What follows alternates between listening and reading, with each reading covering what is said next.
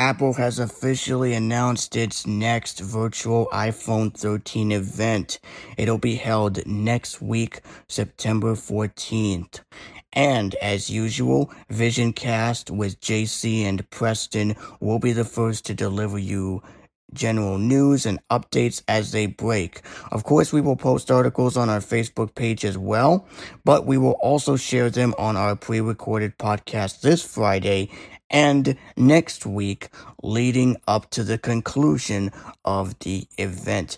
And if you want to read up on it in advance once it becomes available, I highly recommend you check out AppleVis because they got an excellent article coming soon highlighting and summarizing the event from top to bottom. And I love reading from AppleVis because they always give a general summary on what the new phones will have, the technical specifications, and of course, the release date on the next major operating systems for iPhones, iPads, Apple Watch, and of course, HomePod.